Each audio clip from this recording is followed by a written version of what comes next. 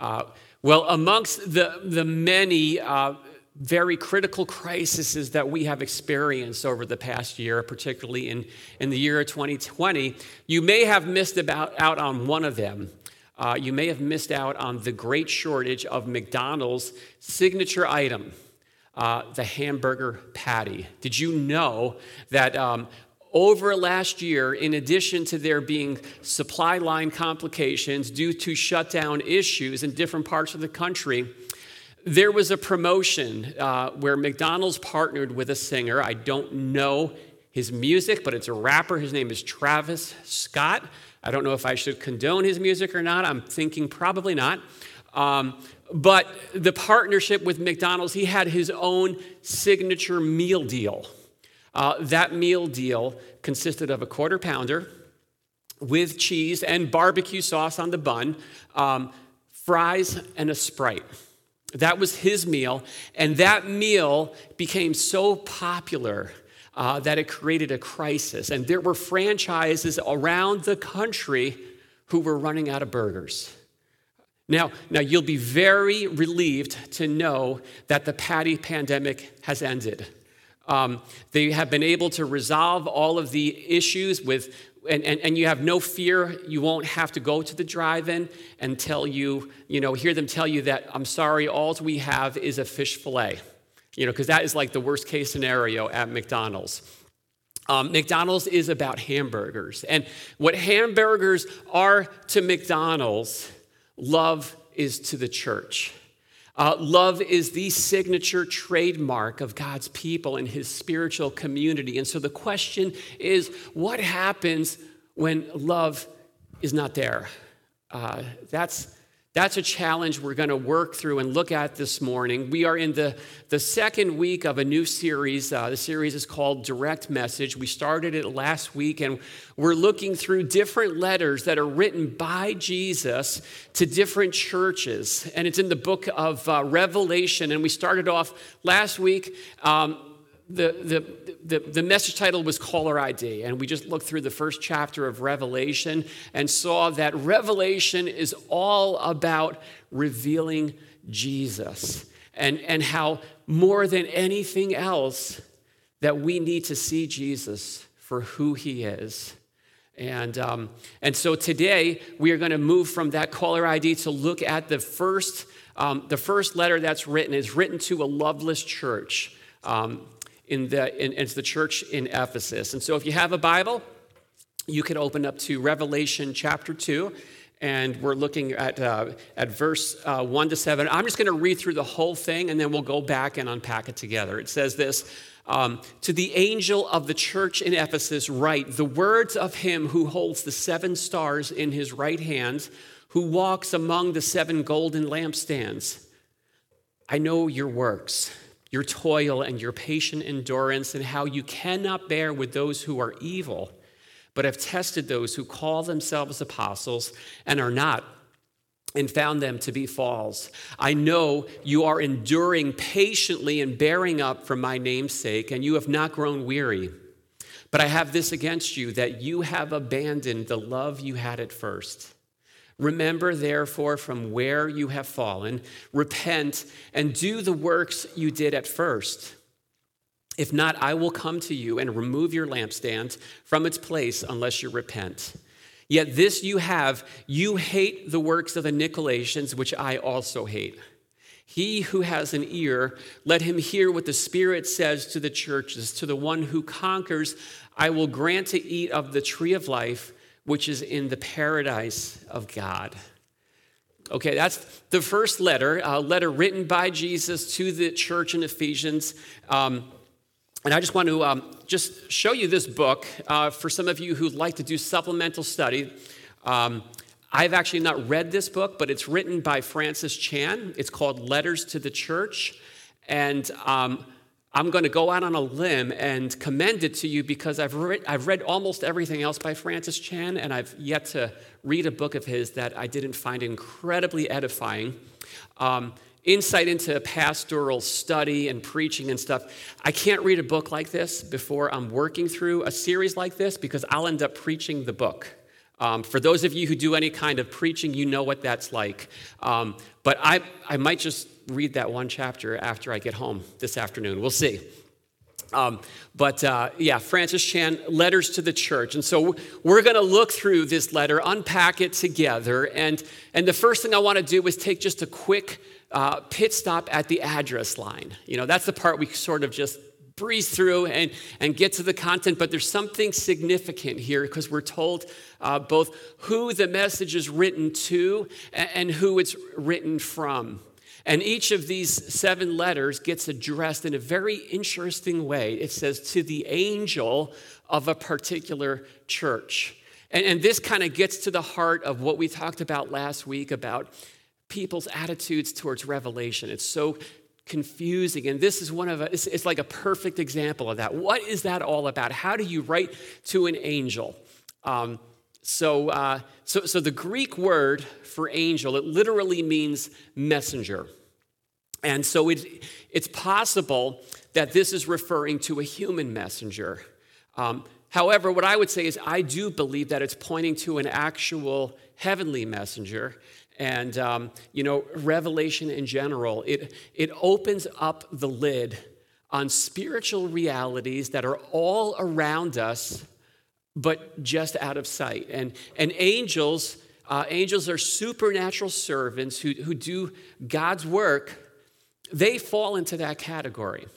And so I may be mistaken, but since angels show up all over the book of Revelation, I tend to doubt that this would be the exception. The point being this, is that our existences are just so much bigger than what we can just see and hear and touch and taste and smell, our 5 senses, right? We never want to reduce reality to just what we encounter through our 5 senses. Life, it's not any less than that, but it is so much more than that.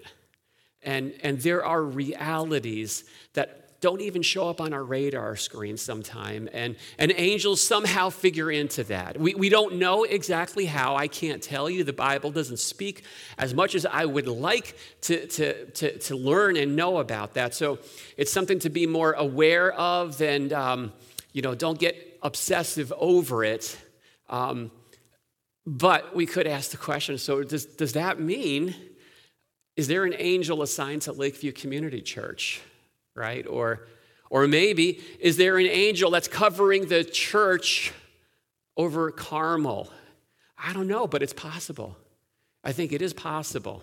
Either way, the goal is to make sure that this message got delivered to the people who were within those churches, that church in Ephesus. And it's addressed to them, but the message is relevant both to them and to us and to all of God's people everywhere and all times.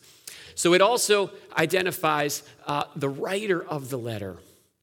And this part is significant. It's highly personal, and it takes us back to that overwhelming vision of Jesus that John saw. We looked at it last week, if you remember, the exalted Jesus who, when John saw him and saw Jesus for who he really is, right? Remember what happened? It completely wrecked him. If you remember, he fell flat on his face as though dead, right? And so what we're going to find out is that for each of these 7 churches that Jesus is writing to, there is a specific aspect of that vision of the exalted Lord Jesus Christ that he reveals, that he highlights. And so the idea is that just like what happened to John, part of Jesus' plan is to wreck you and to wreck me, to wreck us, to upend us in the very best way possible by revealing himself, by putting an aspect of who he is front and center in our lives, up front in a razor-sharp focus. Maybe it's an aspect of who Jesus is that we've overlooked, that we've lost sight of, and as we lock onto that, just need to prepare you, we as well may find ourselves laid out on the ground as well, overwhelmed as we see Jesus for who he is. In this case, here's what it says. It says, these are the words of him who holds the 7 stars in his right hand and who walks among the 7 golden lampstands. Now again, that in classic Revelation fashion sounds kind of cryptic, except not for you guys, I am hoping, right? Because you guys who were tuned in last week, you remember, right, at the very end of chapter 1, the very last thing that Jesus explained to John was what the 7 stars were. Do you remember? The 7 stars are the 7 angels of the 7 churches, and then the 7 lampstands, do you remember what they are? They are the 7 churches, right? So if you remember that, good job. You are on it. I am glad you are keeping your thinking caps on when you go to church. And you may also remember that the number 7 we talked about last week, that in Revelation, that number represents something. It represents fullness and completion. So this is talking about all of the churches and all of the angels of all of the churches.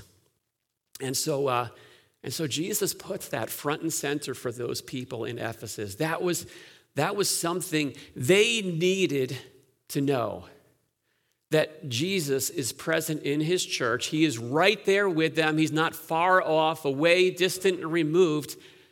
And also that he's got things in the grip of his hand, in the grip of his strong hands. The Greek word for hold means to seize.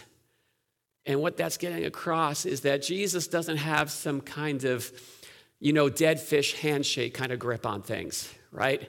His grip is strong and it's solid, and his grip will not slip.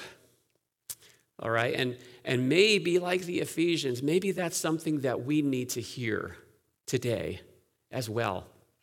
And maybe as we comprehend more of how strong and tight and secure his grip is, maybe we can loosen up just a little bit and not get so stressed out about so many things and get bent out of shape all the time. I got to tell you, I am so glad that the fate of God's church does not rest in my hands.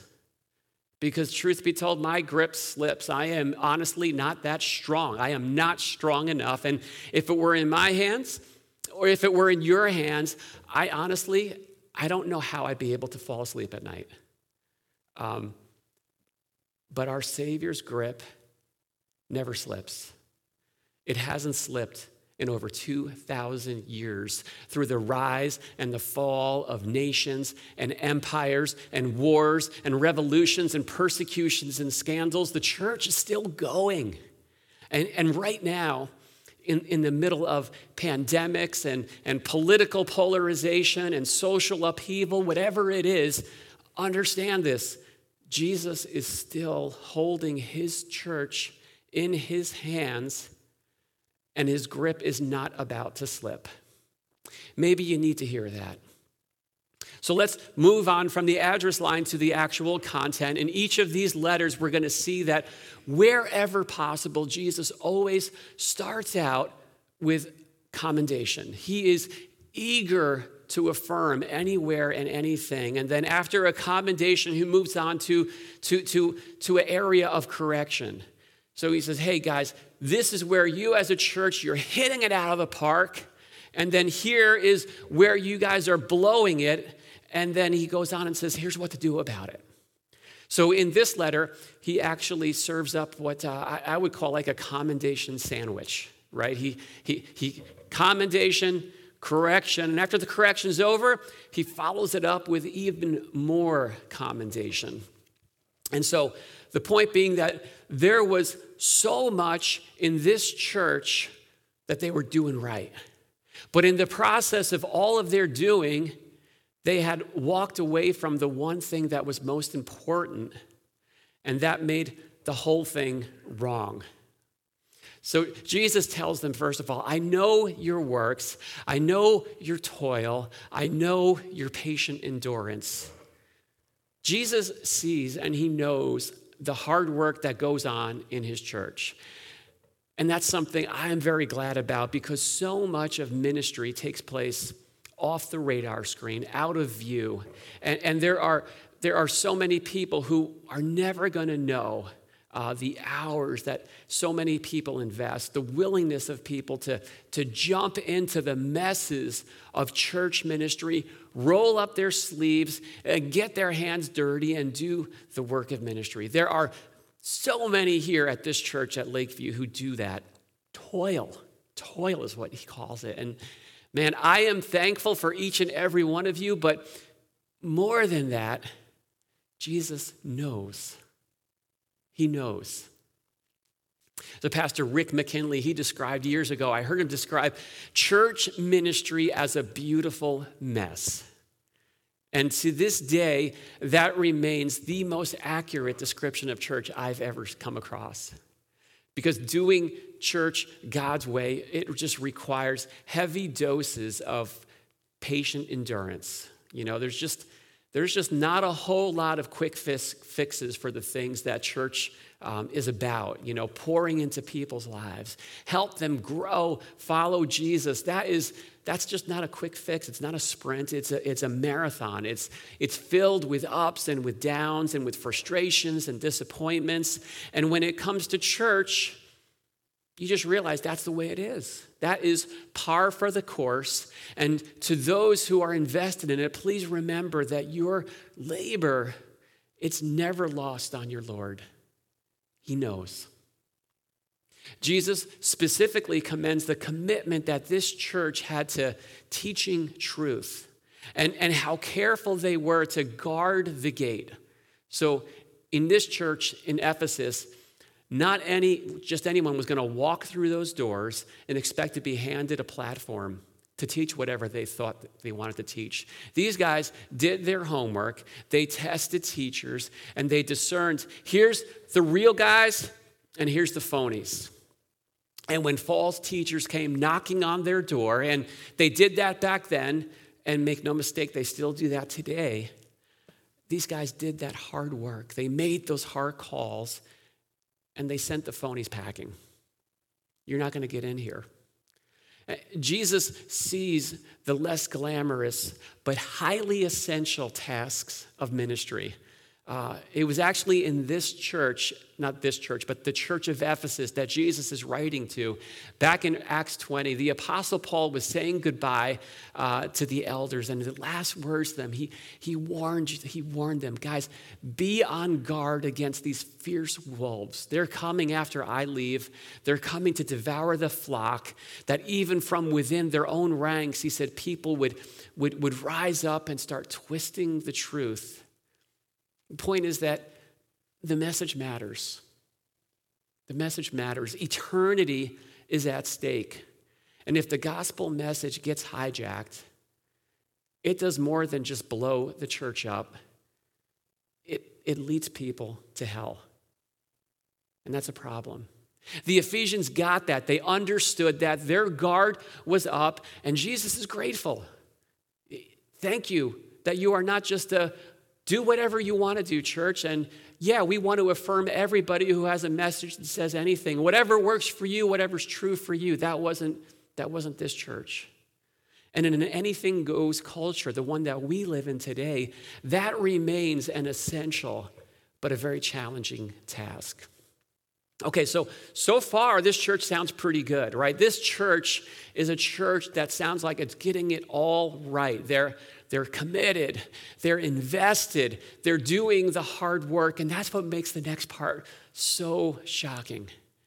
Because despite all the good they're doing, this church, according to Jesus, is in a state of emergency. Listen to the correction he gives them. He says, but I have this against you, that you have abandoned the love that you had at first. That's shocking, isn't it?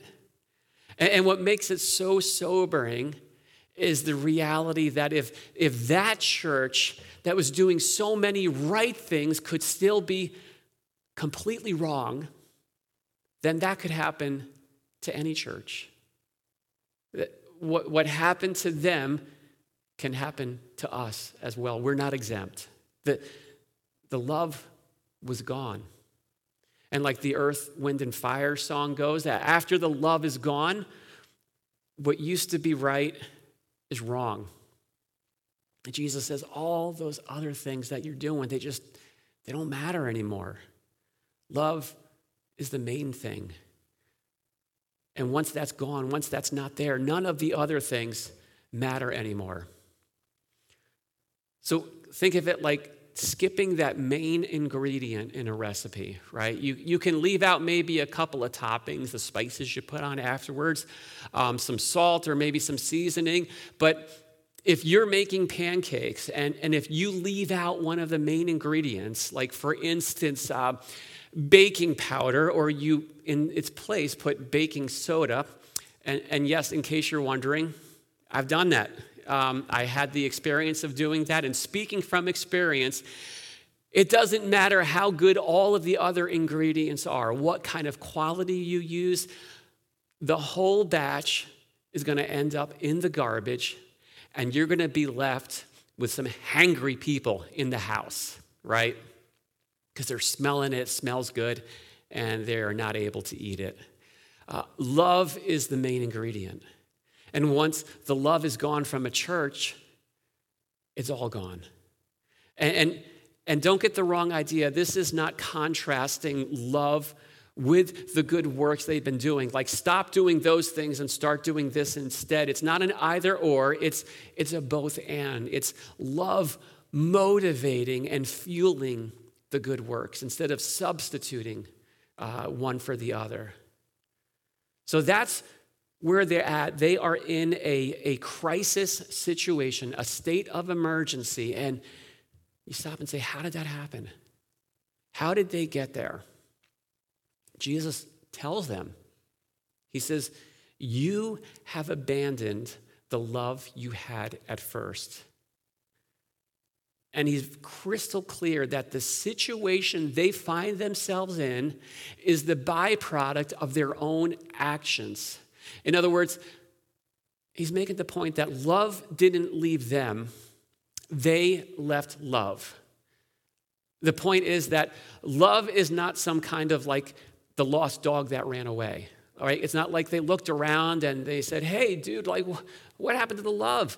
Oh, man, I'm not sure. I know it was here a few minutes ago. Love, where'd you go? I'm sure hoping the love comes back. You know, that would put them in a more passive, almost spectator kind of role.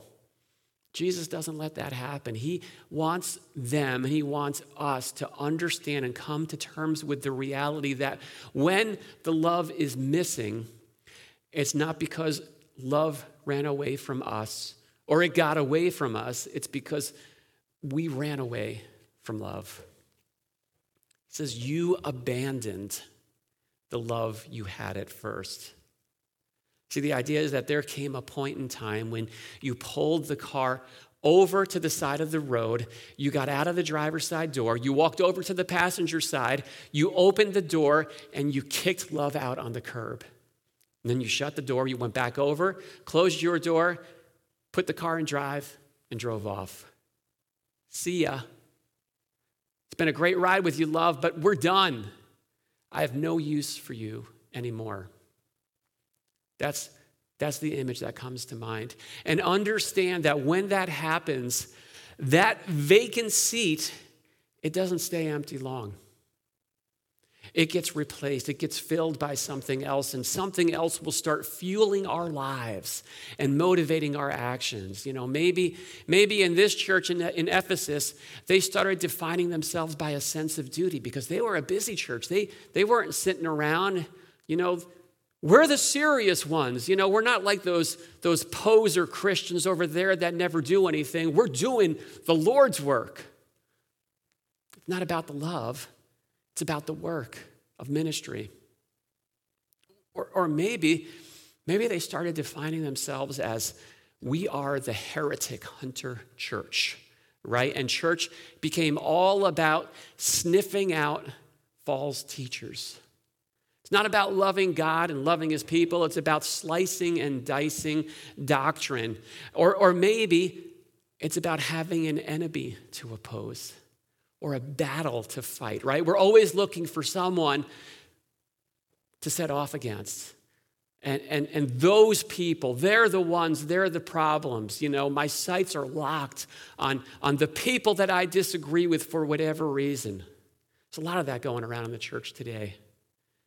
Or maybe they just got fed up and just frustrated with dealing with the messes that are a part of church, that are a part of dealing with people's lives. And they just shut down love altogether. And it just turned it into going through the motions. Let's just keep on doing what we've always done. Whatever it was, the point is that the love didn't leave them. Love got left, and it got replaced with something else. And when that happens in our lives and in our churches, Jesus says, we're in a state of emergency. This is not some little deal. This is flashing red lights, sirens going off. And the question is, what is this love that they left? This love that they had at first? Is it love for God? Is it love for his people? It's both.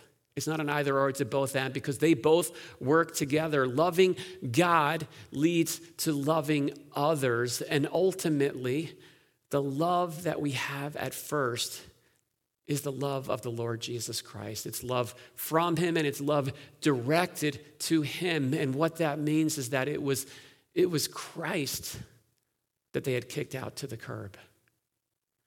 They left the Lord behind, and they forsook their first love. And here's the scary thing. Church went on. Ministry went on without him, without Jesus, without love.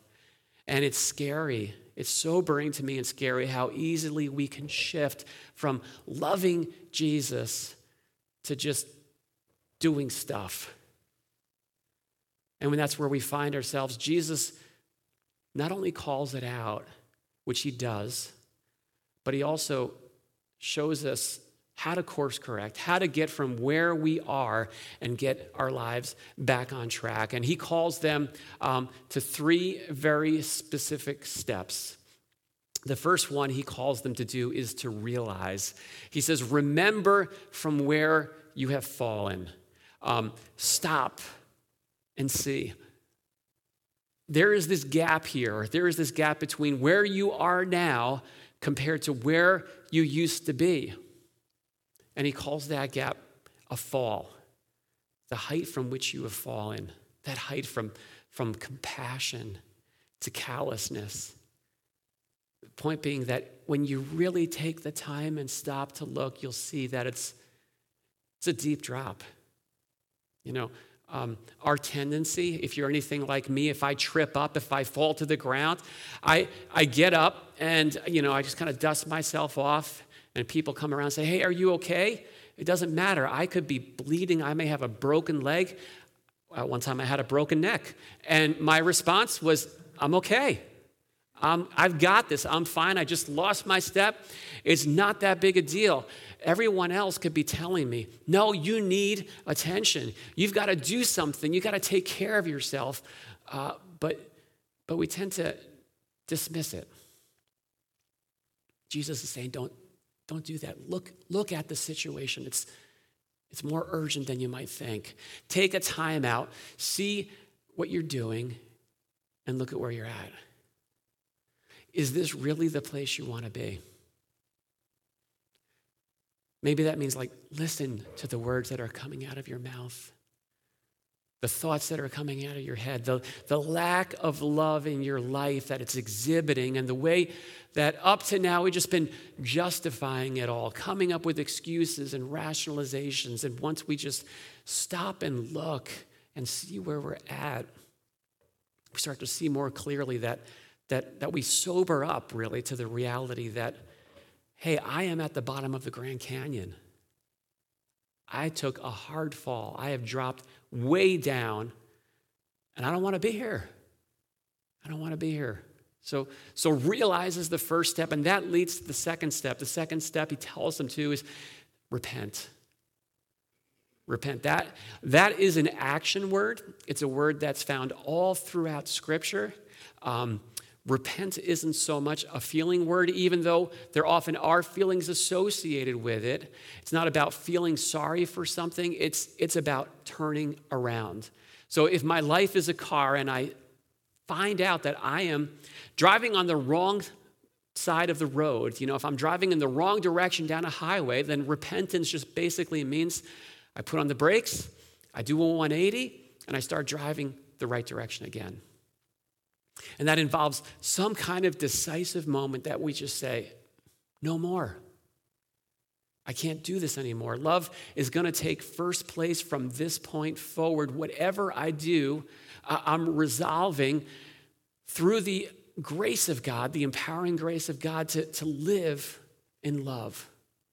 No more excuses. No more rationalizations. Because the reality is there's too much at stake. Jesus actually warns this church, if you refuse to repent, if you keep on going down this road and don't turn around, this is kind of crazy. He says, I am personally going to come. Revelation, this is about Jesus' return. This is this first time he's returning. He said, I will come. It's not going to be the rapture. It's not going to be the second coming. I'm coming to shut your church down. He says, I will come to remove your lampstand from its place. I'm closing your church. That's crazy. That's sobering. Can you imagine telling that story? Hey, yeah, our church got shut down. Yeah, what was it? Was it those evil politicians, the ones who are in power? Was it the government? No. Well, was it the forces of Satan? Was it the attacks of the enemy? No, it was actually Jesus. Jesus shut down our church. Believe it or not, the pastor of the church that previously was in this space, the one who passed this building to our church, he used those very words to describe the state of his church. He said, there is just so much that has gone so wrong and left unaddressed for so long. He said, I just think the Lord has removed the lampstand of this church from its place, and we need to close. That is sobering. So he calls them to realize, to repent, and the last thing he says is return. He says, do the works that you did at first. Go back to the beginning. Go back to when it all first started, when you first got going. Every church has a starting point. It has a beginning.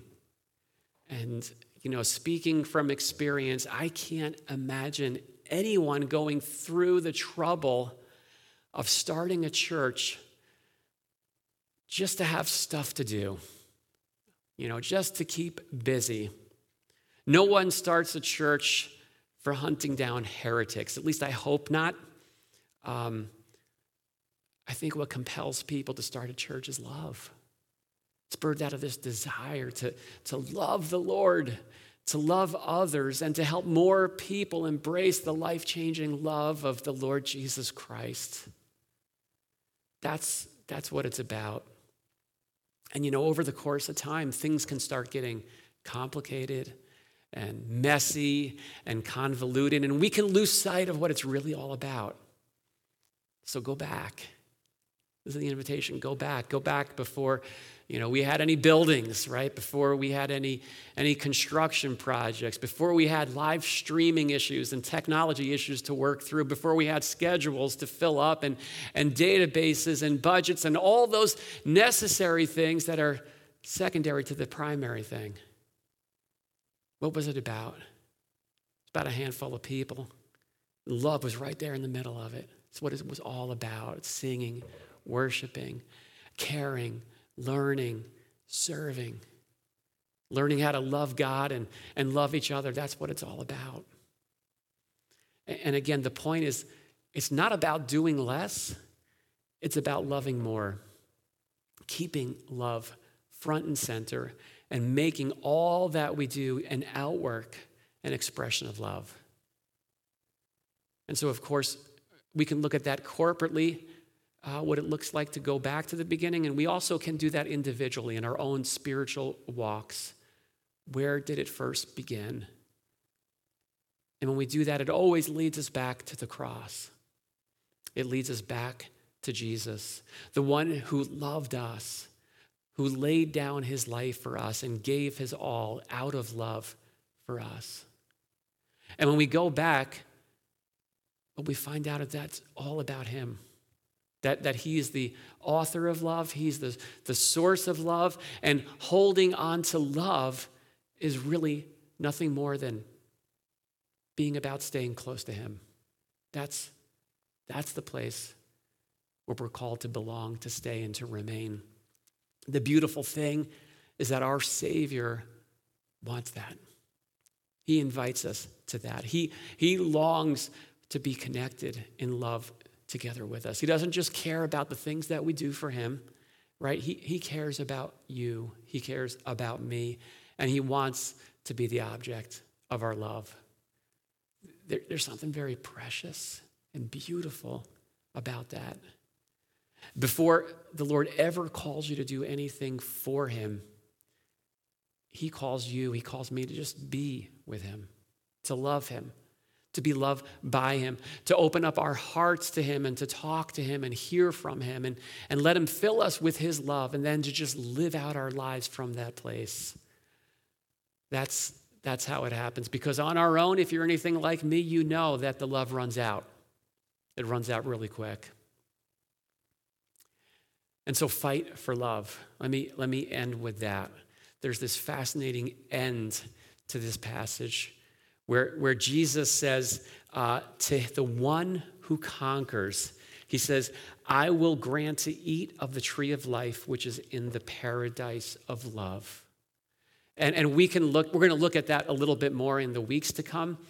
But I just love the imagery there of conquering.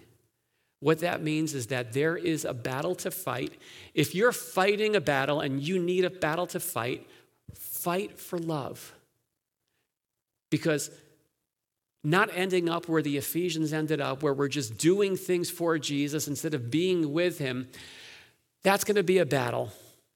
It's going to be a battle to remain close to him. And Jesus says, fight that battle. Fight that battle to live out that life of love. Keep it front and center. It is always, every day, worth the fight. Let's pray together. Lord,